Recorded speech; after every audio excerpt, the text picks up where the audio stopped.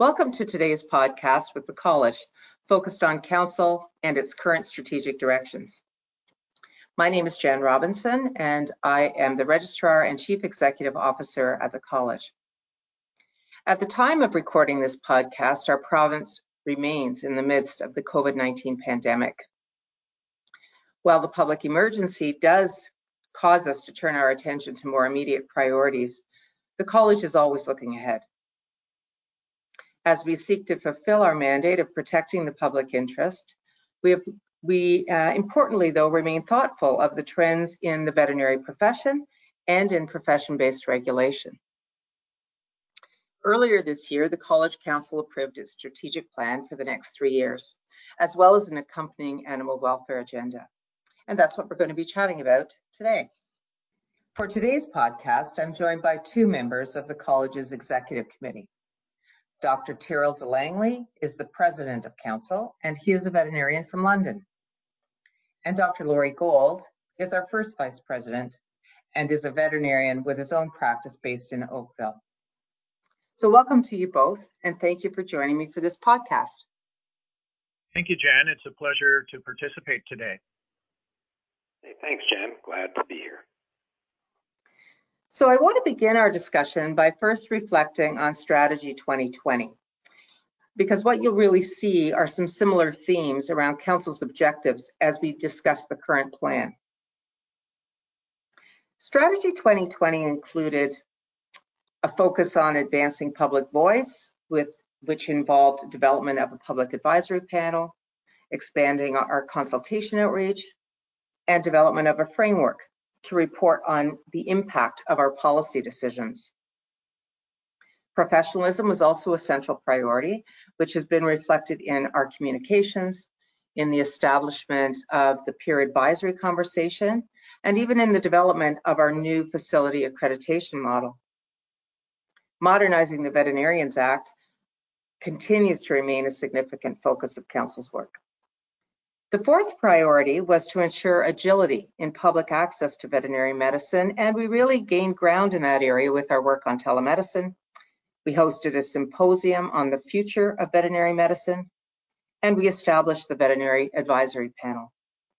And finally, support for veterinary leadership in One Health was a strategic objective, which saw policy work on pain management and the publishing of our very first animal welfare agenda. Now let's shift our attention to our current plan, Strategy 2023, and it supports significant work in some key areas for the College Council. Tyrrell, I'm wondering if you could please share with our listeners the process for the development of Strategy 2023. Sure, Jan. I was pleased to participate in the development of Strategy 2023, and I really look forward to seeing it evolve over the next 3 years. So, looking back, Council approved Strategy 2023 earlier this spring, but the process began many months prior to that. Council held an initial workshop to discuss our mission and vision statements and to identify trends in veterinary medicine. And as anyone involved in our profession will tell you, vet medicine is a vast and rapidly evolving. There's also the challenging of identifying the key areas where we as a college have a role and the opportunity to have an impact. We worked with a facilitator, which was really helpful. And along with Jan, with your leadership, we made some great progress.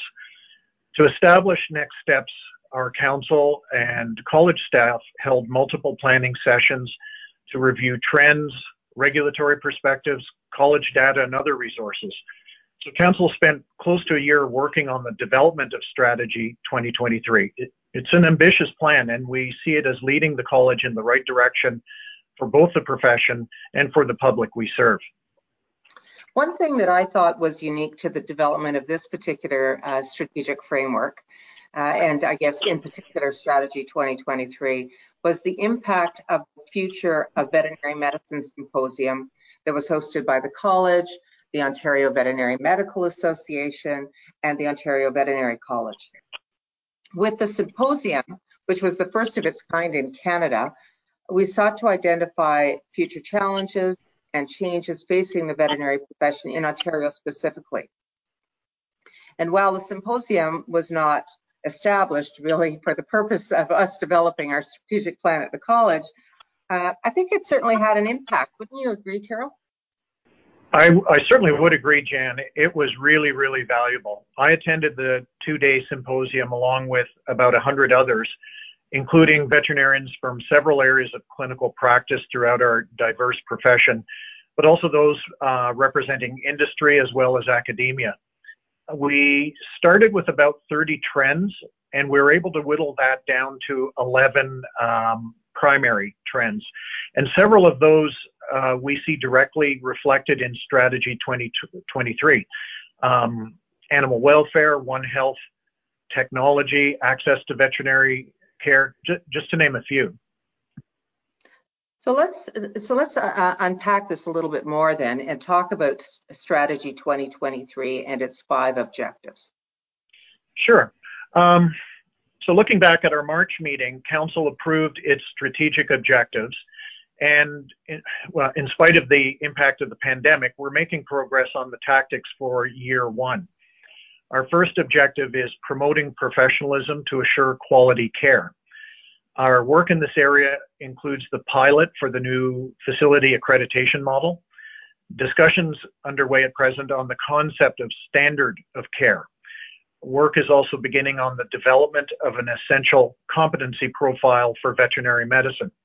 And then next is assuring impact through outcomes. This continues our work on outcomes-focused regulation and includes council and staff education on our framework. As well, an impact strategy unit has been developed within the college, and it's working on implementing policy and identified risk projects. Championing One Health remains central to the college's strategic objectives. This includes the next version of the animal welfare agenda, which will be discussed with Dr. Gold shortly. As well, we continue work to highlight the contributions of veterinarians as public health practitioners. And of course, with COVID-19 that we're living in at present, the college is forging a strong relationship with public health in Ontario. For several years now, the college has been working towards modernizing the oversight of the veterinary profession. This includes identifying key areas for regulation change, as well as engaging innovative solutions such as the novel regulatory sandbox to support delivery of veterinary care. The 5th objective references the college's work in the business of risk and regulating proactively to mitigate risk. In this area, the college has been collaborating internationally on technology, veterinary medicine, and competence. Work's also been progressing on remote dispensing, limited licensure, and drug management. So as I said, our work in the first year of Strategy 2023 has been impacted by the global pandemic. But in spite of that, we've been progressing in several key areas in the first year. Thanks, Terrell. Thanks for sharing that overview of Strategy 2023 and the current year's work on those objectives. Thanks, Jan. It's my pleasure. Now let's take a closer look at the animal welfare agenda. And to help me do that, I'm joined by Dr. Laurie Gold. Laurie, thank you so much for being part of our discussion today. I'm really happy to be part of this conversation. You know, animal welfare is an important part of the life's work of a veterinarian, and discussing animal welfare and the good work that veterinarians do in this area is immensely rewarding. The College Council articulated a position statement on animal welfare in 2015, with the purpose really of helping the public understand the college's role. In matters related to animal welfare, the Council really needs to focus on its role in the licensure, accreditation, quality assurance, and or the complaint management of veterinarians and how these activities support animal health and well-being. Veterinarians, of course, as Laurie's already pointed out, have a keen interest in this topic, and they go above and beyond in the support of the health and welfare of animals. I'm wondering, Laurie, if you want to expand on that. Absolutely, Jan. You know, I think it's second nature to our profession to take on initiatives which support animal welfare. The vast majority of veterinarians get started on this path because of a love of animals and a desire to help them. Animal welfare, inclusive of harm reduction and the relief of suffering, is central to the practice of veterinary medicine. Whether it be support through our practices or efforts as individuals, veterinarians are often on the front lines of helping animals. We see veterinarians generously contributing their time, resources, and their expertise in support of animal welfare locally and around the world. The college's first ever animal welfare agenda was part of Strategy 2020. We talked about that a little earlier in the podcast. And it included progress in many key areas. Firstly, we established a position statement on the humane handling of animals by veterinarians. We also did an update on our position statement on pain management in animals. Work also began on revising the existing position on complementary and alternative veterinary medicine. And of course, a key part of the animal welfare agenda in Ontario has been the establishment of the new PAWS legislation. And just to help everybody with that again, is really means the Provincial Animal Welfare System. And the college is really pleased to collaborate with the provincial government on this important piece of animal welfare oversight. But looking ahead, Lori, I'm wondering if you can provide our audience with an overview of our current 3-year animal welfare agenda. Yeah, for sure, Jen. As part of its Strategy 2023 platform, the College Council identified specific areas of animal welfare where we can engage with our partners and have an impact on animal welfare. We're currently in our first year, and we're making progress on our priorities. We have published a policy statement on veterinary medicine and wildlife. We continue to help veterinarians and the public to understand the new provincial animal welfare legislation, as you've just mentioned. And work continues on the development of resources that support antimicrobial stewardship in all veterinary practices. As we move into the second year, we'll be finalizing the work to revise our policy statement on complementary and alternative veterinary medicine. We'll also be exploring the concept of one welfare and seeking to better understand what that might entail for veterinarians and for the college. We're also planning to host a provincial forum on animal welfare and veterinary medicine. In the third year, we'll be looking at how we can assist veterinarians in understanding animal welfare, ethics, and law. We'll also be exploring veterinary care in Indigenous communities and preparing any regulatory policy implications. It is an ambitious agenda and one that will engage our profession and serve the public.